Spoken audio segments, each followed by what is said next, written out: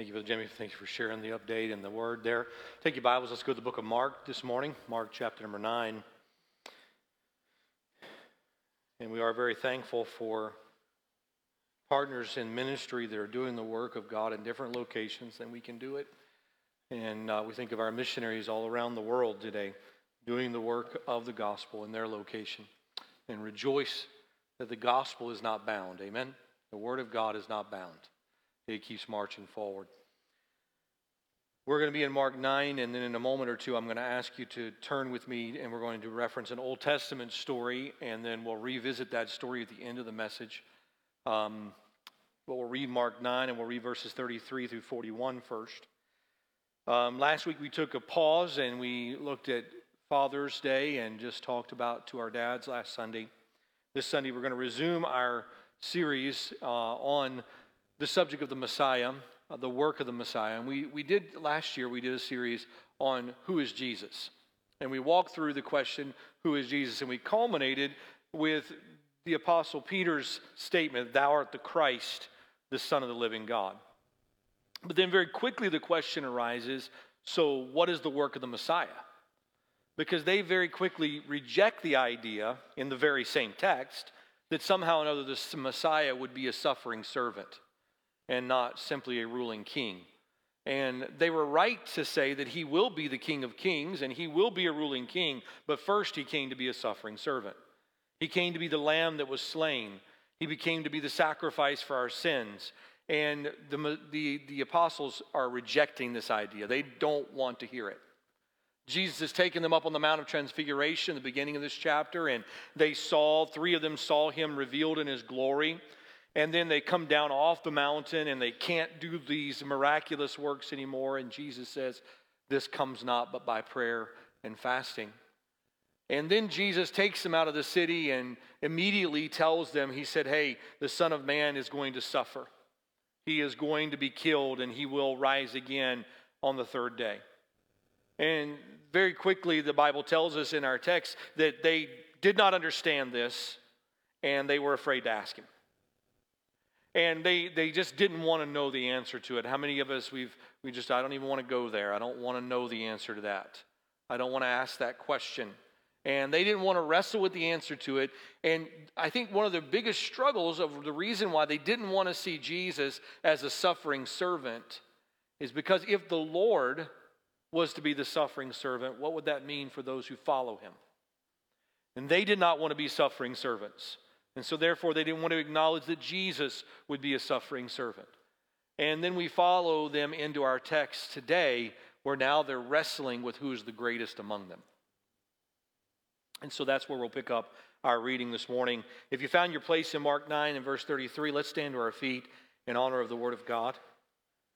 And we'll read verses 33 through 41.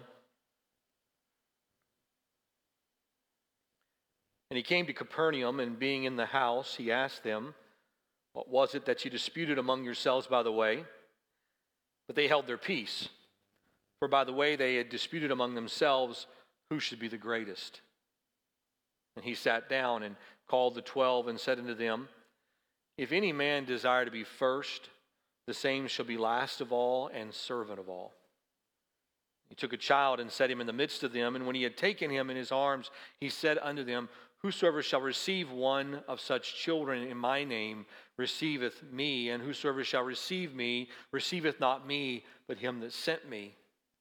And John answered him, saying, Master, we saw one casting out devils in thy name, and he followeth not us.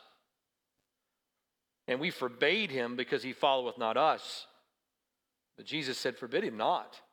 For there is no man which shall do a miracle in my name that can lightly speak evil of me. For he that is not against us is on our part.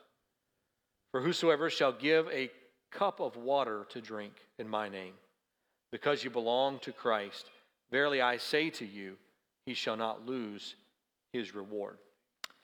Father, we ask you to add your blessing to the reading of the Word of God. Lord, I pray, Father, that you would do a work in our hearts this morning. Or may our hearts and minds be stirred. May they be provoked. May we be convicted. Or may we be changed. Or may we leave looking more like the servant, our Lord, than when we came. And we'll praise you for your mercy and your truth. In Jesus' name we ask it. Amen. As you'll be seated there, turn with me to Genesis chapter 11.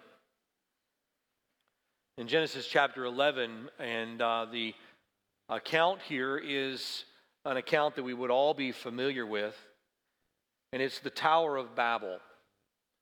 And if you remember the timeline of things falling out, the flood has come, and now the descendants of Noah have gone through a population explosion. They are still somewhat banded together here and migrating as a nomad group of people place to place. And they come to this one plain here, and they are settled in this plain. And as they come to the plain, the land of Shinar, they dwelt there. In verse number 3, and they said one to another, "Go to, let us make brick and burn them thoroughly." And they had brick for stone, and slime they had for mortar. And they said, "Go to, let us build a city and a tower whose top may reach unto heaven." And listen to these next words. "And let us make us a name, lest we be scattered abroad upon the face of the whole earth." And the Lord came down to see the city and the tower which the children of men built. And of course we know that God confounds the language there, scatters them across the face of the earth. And of course these different people groups go all over the earth, and we have the different regions because of that. And yet here, what were they trying to do? They were about to make a name for themselves. They were seeking to build a name. Now, let me say this. God has seen fit to exalt the name of some. And if you were to read down in chapter number 12, he even promises Abraham that as he follows him, he said, "I will make your name great." He said, "I will exalt your name." But let me make something very clear. Our name being exalted is God's business, not our business. And we are not ever to exalt our name, but we're to exalt the name of God. We're to exalt the name of Jesus Christ and let him care for our name. And why does man so consumed with how will be remembered? What will be thought of me when I'm gone? And so often we have our minds consumed with this, and I think the apostles too were wrestling with this. And what was the deal? They were afraid, and I read this phrase in a book this week, and it just stuck out to me. They were afraid, or they lived with the fear of insignificance. They just didn't want to be insignificant. And I think that fear of insignificance can grip us all at times. That am I doing enough? Am I in my right place? What do I need to promote myself? Do I need to get a better social media presence? How can I do this to promote me? And all of our world so often is so focused on self-promotion. And Jesus is going to teach the disciples the contrast of this and what the biblical role of this promotion should look like. So let's go back to Mark 9. As we begin our thoughts this morning, the climate of the apostles' day was a climate of great pride and struggle. The Romans had come in, and they were in their authority and their power were oppressing the people of Israel. And in doing so, the nation of Israel was doing what they could to promote self through the Pharisees and the Sadducees and the Sanhedrin, and it was power over. It was always a top-down power over structure that was taking place. If you wanted a position, you better carve out a position for you. We might say in our modern vernacular, it's a dog-eat-dog world. And you got to climb to the top. You got to do what you got to do to make it happen.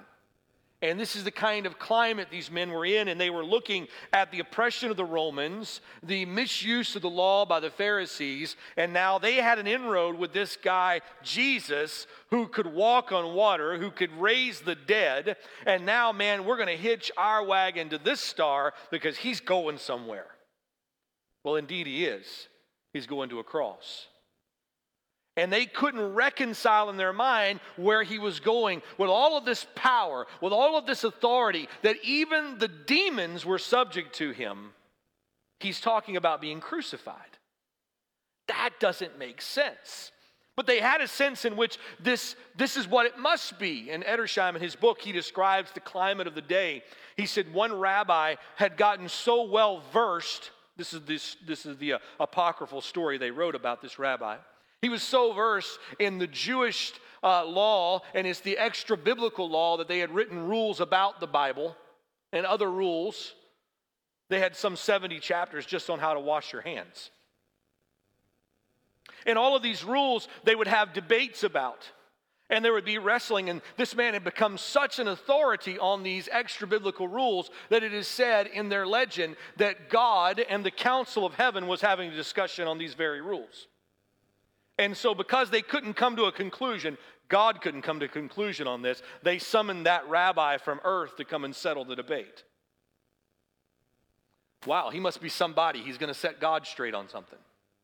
But this is the kind of thinking they had about their rabbis. That they were so authoritarian, they were so right. And this is where the Jews find themselves, or the apostles find themselves. The kingdom is near. Now I want to break the text up into 4 sections. First off, I want to give you the argument, the paradox, the illustrations that he uses, and then the motive. And we'll look at those 4 together this morning. So first off, the argument. If you would, look again in our text in verse number 33. And he came to Capernaum, and being in the house, he asked them what it was they disputed among themselves by the way. And what was the question? Who will be the greatest among us? What sparks this? Maybe it was the Mount of Transfiguration. Maybe it was the fact that they failed at casting out the demon just recently. And there's this wrestling going back and forth. But who will be the greatest? You know, it is interesting to me that they had their greatest failure in ministry so far in this very chapter. And yet they're still talking about who's going to be the greatest and who will be the most preeminent. They didn't want to answer the Lord's questions. When he asked them, he comes in and he said, hey guys, what you been talking about? And immediately they're like, nothing. Kind of like when you walk in the room and your kids are doing something, you know something's going on. And you're like, what you guys doing? Nothing. And they don't answer. They don't want to respond because they know, let me say this, when we find ourselves in the midst of petty arguments, let me just encourage you to pray about your argument, because in the midst of our pettiness, when we begin to pray about it and we take it before the God of the earth, it reveals how petty we are. And it shows the pettiness of it. In verse number 35, the Bible says that Jesus sat down. This would have been the normal posture of a rabbi who was teaching. He would have gathered the apostles around him, and he would have taken a seat in their midst, and he would begin to teach them. And we see a very, if I could, not a heavy-handed correction of the apostles, but a loving and careful instruction of these men as he's bringing them along. And what is the paradox that he gives? So we see, first off, the question, and now we see the paradox, if any man desire to be first. If any man desires to be first. Notice again, Jesus is being very gracious here. He's not walking in and laying the law down on them, but he's going to give them some instruction. You know, and it's a very almost, okay, I'm not gonna say, guys, why are you arguing about this? I'm just gonna say, well, if any of you happen to be talking about who's first, because remind you, they didn't answer him.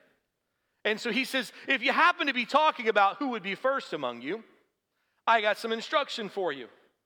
You know, and I think the Lord, in his graciousness, he could have responded by saying something like, you know what, you scoundrels? You're posturing for position and power.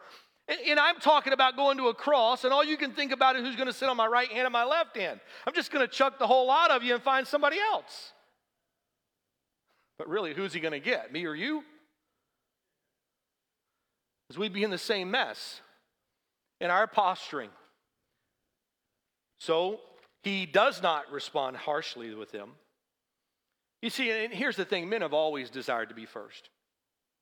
Self-promotion is woven into our DNA or our fallen nature. Is it not the original sin? God had given man dominion over a garden. He had given man position and authority. He had given him, as a man under authority, to have authority over the creation that he had placed him in. And yet the moment he hears there's a job opening, he wants to be God. And Satan comes down and says, hey, you can be his God. Oh, sign me up for that. Put my name in. I'd like to be God. Because we're never content with what God has given us. We always want something more. And self-promotion has always been a part of it. Cain and Abel wrestled to who would be the greater, and Cain strikes Abel down in murder. Lot looks at the plains of Sodom and says, you know what, I don't care what Abraham needs. I'm going to take the well-watered plains, and he seeks self-promotion. Jacob and Esau and their battles, the 11 brothers and Joseph and their contention constantly, Saul and his contention with David, and you and I with the contentions we've had with our brothers and sisters and family members, and even brothers and sisters in Christ, when we have struggled to be first, to be the one who has the better story, and we're always one-upping, and that drive to do this lives within our sin nature. And so what is the paradox? Jesus looks at them in verse number 35, and he says, if any man desire to be first, the same shall be last of all and servant of all. Last of all. This is the idea that no work or position is beneath us. It is a condescension of Christ that we see as the example of this. Is that Christ came down, the God of glory, humbled himself and walked as a man. And he's calling us to humble ourselves to any level that he calls us to and say there's nothing beneath me. I hear statements like, well, that's just beneath me. I wouldn't do that. I wouldn't work for that little bit of money. I wouldn't accomplish that. Here's the reality of it. We ought not to, as believers, have a mentality that says there's something I wouldn't do for the glory of God. But he that would be first, let him be last. Last of all. And the idea here is not to be last of all in order that I might be first. It is not a means to an end. Because here's the thing. If you think somehow or another by your servanthood, and you put your servanthood on display, then you'll become great, you're missing it. Because in our servanthood, there is greatness. It is being like our Lord to be the servant of all. Because that's what we're pursuing. And then he says, servant of all. There is no person beneath us that we would not reach out to. This is not the path to greatness. This is what greatness looks like. This is what it means to be the first of all. And it is modeled for us by Christ as he lays down his life. The God of heaven is crucified by human hands. The God of heaven descends to where we live. You understand, God put his feet in the dirt of this earth. And he walked in the steps that we would walk. And he took on our sins for us. And Jesus understood that this would not sink in. And so he says, let me give you a few illustrations. Let me drive this home for you. And so now the illustrations come to view. He said, I want you to have a spirit of servanthood. I want you to understand that I came to serve, not to be served. And he said, so how far are you to take this? So then he grabs a child, or he calls this child to him in verse 36. He said, and he took a child and set him in the midst of them. And when he had taken him in his arms, and I love the wording here, the taking him in his arms, word study tells us that this literally means he picked him up and squeezed him. He folded him into his arms. And often we'll take a little one or somebody like that, and maybe moms or dads, you'll grab that little one to you and pull them to your chest and hold them.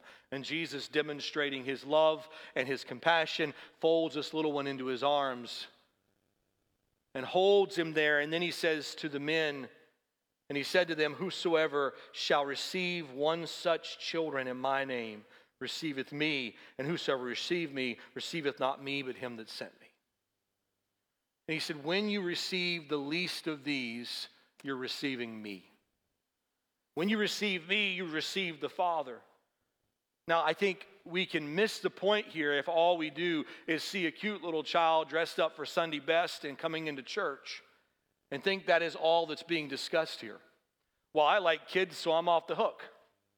That's not what he's driving at. Understanding that in that day and time and in the Greco-Roman culture, children were not exalted to a place of honor. There was no promotion for them at all. A child was the least significant person in Jewish and Greco-Roman culture at this time. By using a child as his object lesson, Jesus was saying that service involves caring about people, even insignificant people such as children.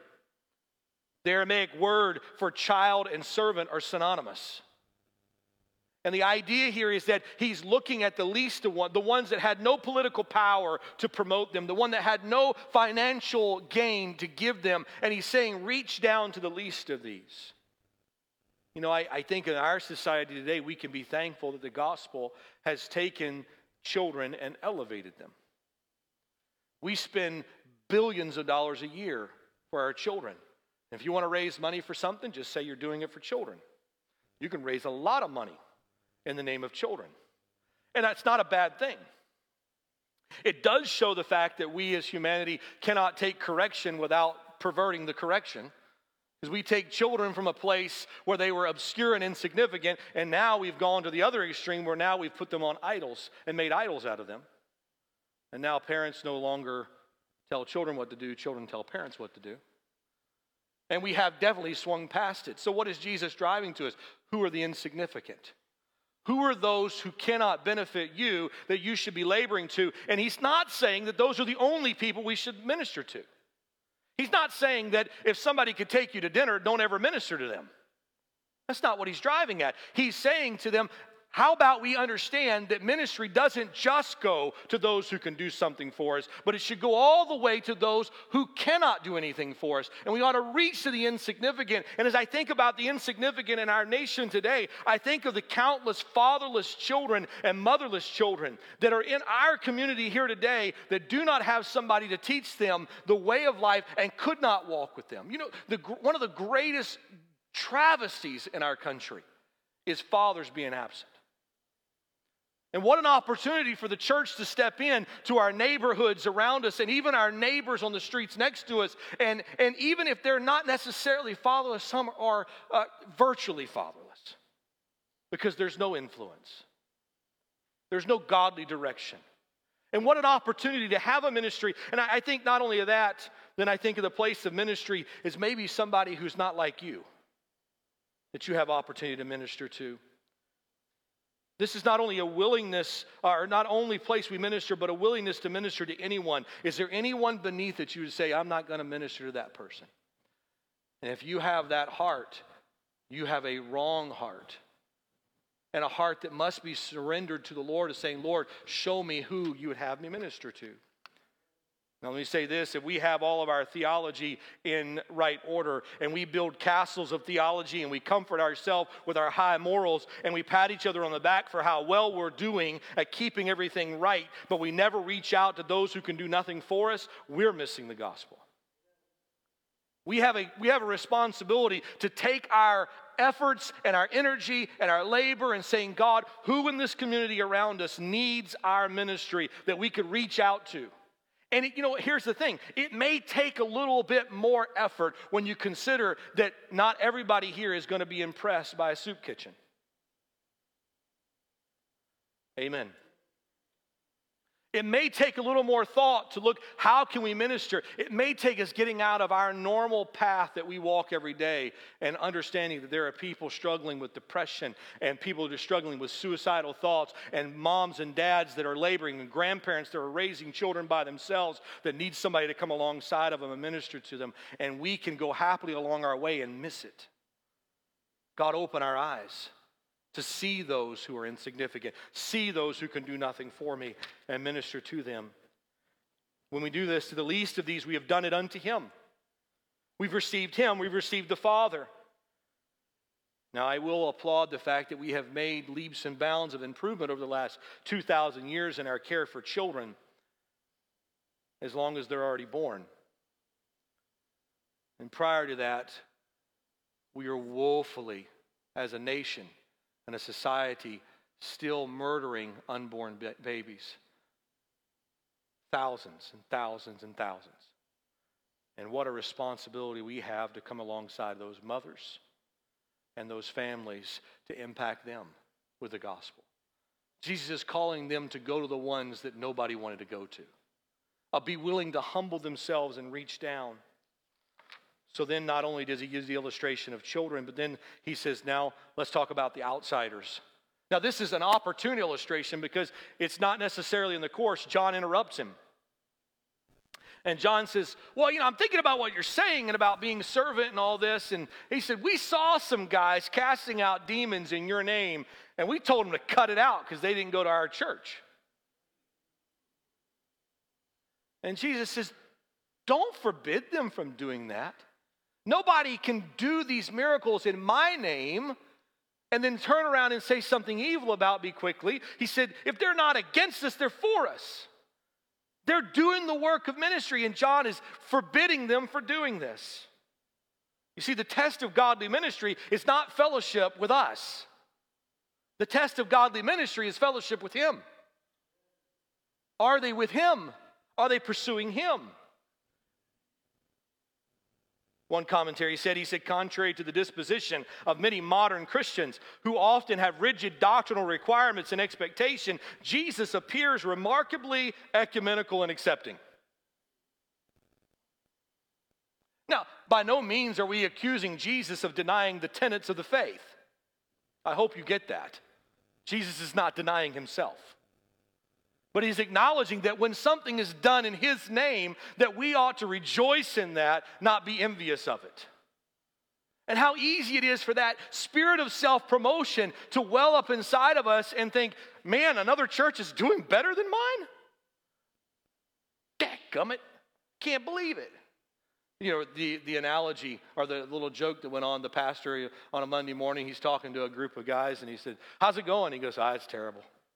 He said, attendance is down, the offerings are down, the deacons are mad at me, but praise God, no other church is doing any better.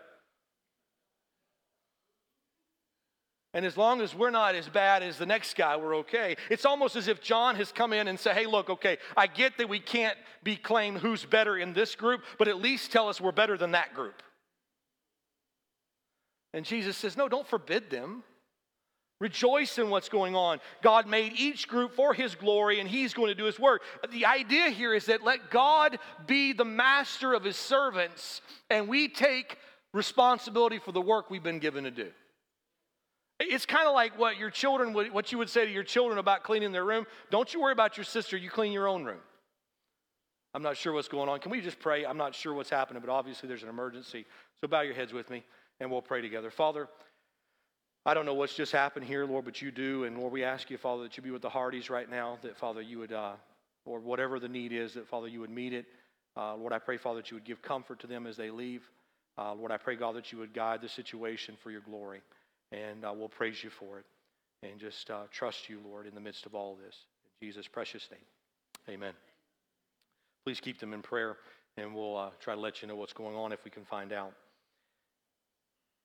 So then, as we think of those on the outside casting out demons in his name, he tried to stop them.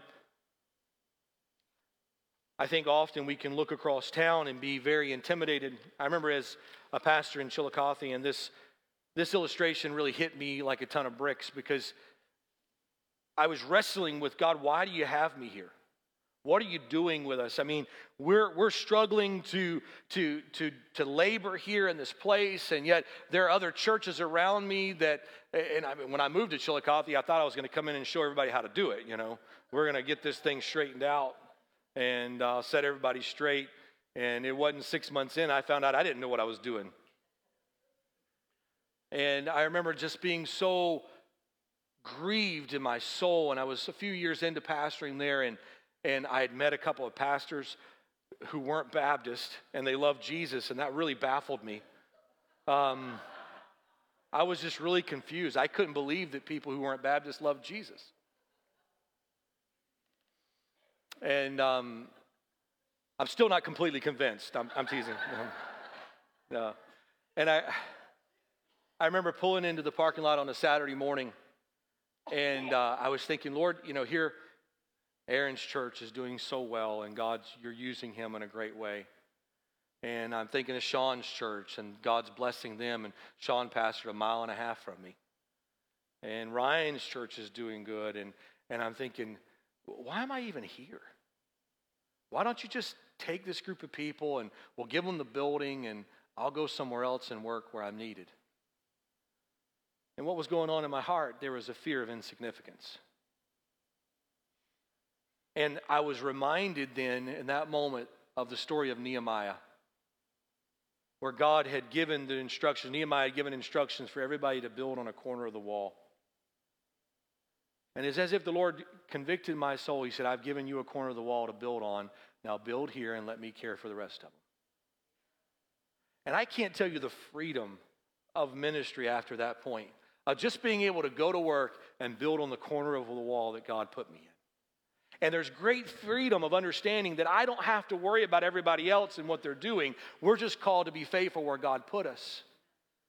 And Jesus is pointing out that we don't have to, that the measure of ministry here, of ministering to the least, is not about who's doing the best. but being faithful where God planted us. So then, we see next not only the last illustration, the outsider, but then I want you to see the cup of water. Cup of water. How often have I struggled in my spirit with a genuine desire to do something more? We even talk about things like doing something great for God. And yet when Jesus describes ministry, he describes it as a cup of water. Just a simple cup of water. You know, there's little room for boasting in a cup of water. It's not like you're going to share the cup of water with somebody and they're going to go, hey, can I get your recipe? You know, man, what's your method of handing out water? You don't get to write many books about that. You know, you're not going to go to the Christian bookstore and say, cup of water ministry. Hand it out. That's all there is to it. There's no boasting in this. There's no strategy in it. It is something very simple that we can't boast in. And here's the statement he's trying to say. Are we willing to minister to the insignificant? And are we willing to do the seemingly insignificant? Are we willing to do what is insignificant? I think too often, even when we're ministering to insignificant or those that are less off, and we do this, we don't do it in a way that could be seen as insignificant, but we do it in a way that is grand. Watch what we're doing. Did you see our Facebook post? It's amazing. Our church is awesome. And we launch into a self-promotion of looking what we're doing. And Jesus said, if you're going to serve, do so where your left hand doesn't know what your right hand is doing. And he said, just a cup of water in my name. And here's the wonderful blessing. Here's the thing. I would love to lead a citywide revival and see thousands of people come to know Christ. But the problem is that most of the time when we do these things, it becomes about men. And Jesus says, are you willing just to give out a cup of water in my name and for my glory? And so, the cup of water. Though we would all love to be a part of a citywide revival and see great things happen as we would put the thing around it, are we willing to give a cup of water to someone who can do nothing for us? Well, let's put it a little closer to home. Are we willing to work in the first through third grade class? I'll say it again so I don't get any amens. Are we willing to work through the first through third grade class? Yeah. Are we willing to labor in a nursing home where the smell is awkward? And we might even actually have to risk our own health. And by the way, make no mistake, church, we cannot live with fear and not do ministry. We must be willing to step into dangerous places to do ministry at times. Are we willing to work the nursery or to show up for a work day? Are we willing to do what is the insignificant that no one sees? You see, Christ-like servanthood is not measured by who we serve. And it's not measured by who we serve with. And it's not measured by what we're doing. But what is the measurement? And this is the final motive. Here's the motive. In my name. And he says it 4 times in the text. In my name. This is the motive of all gospel ministry. It's not a ministry of what I can do. This grand thing over here. Now we've really accomplished ministry. Now we're in the big time of ministry because look at all we're accomplishing. Jesus says, here's the thing. If you're doing all that in your name, you have your reward. But someone who hands out a cup of cold water in my name, they'll not lose their reward. See, the key here, the whole hinge pin is, are we doing what we do for the glory of God? Christ-like service is measured by that one thing in his name. We do this that Jesus would be thought well of, not us. We do this that Jesus would be seen as the benefactor, not us. That he would be in the authority and he would be the one that was receiving glory, not us. See, in my name means that I'm doing it on his behalf, in his authority, and for his glory. And that means I can lay down my fear of insignificance, understanding that his name will always be significant. And that though we fail at maybe even accomplishing something great, and the reality of it is by the time my grandkids are off this earth, probably nobody will remember I even lived. But my prayer is that the name of Jesus will still be exalted. And that somewhere, though they don't even know how it came to them, because here's the reality, you don't know who brought the gospel to you 4 generations back. But somewhere 4 generations, 5 generations ago, somebody sat in a Sunday school room and taught somebody who taught somebody who taught somebody who taught somebody, and now you're sitting here with the gospel today.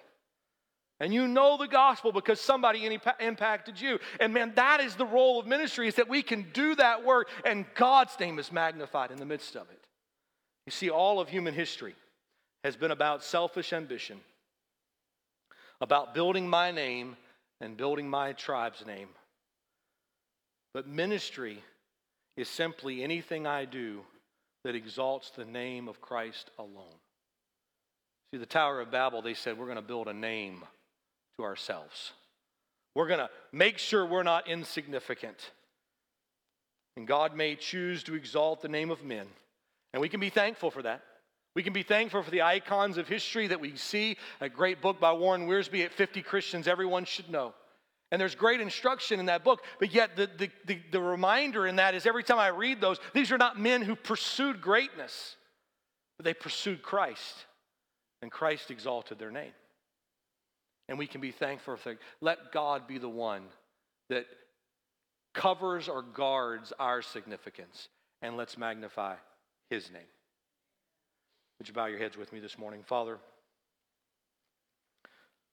often we can be in the work of ministry and feel the insignificance of what we're doing in time, but we can't measure eternity. And Father, we ask you to help us to trust you, trust your word, trust that we can obey your word, and Lord, if we give a cup of cold water in your name, we'll not lose our reward.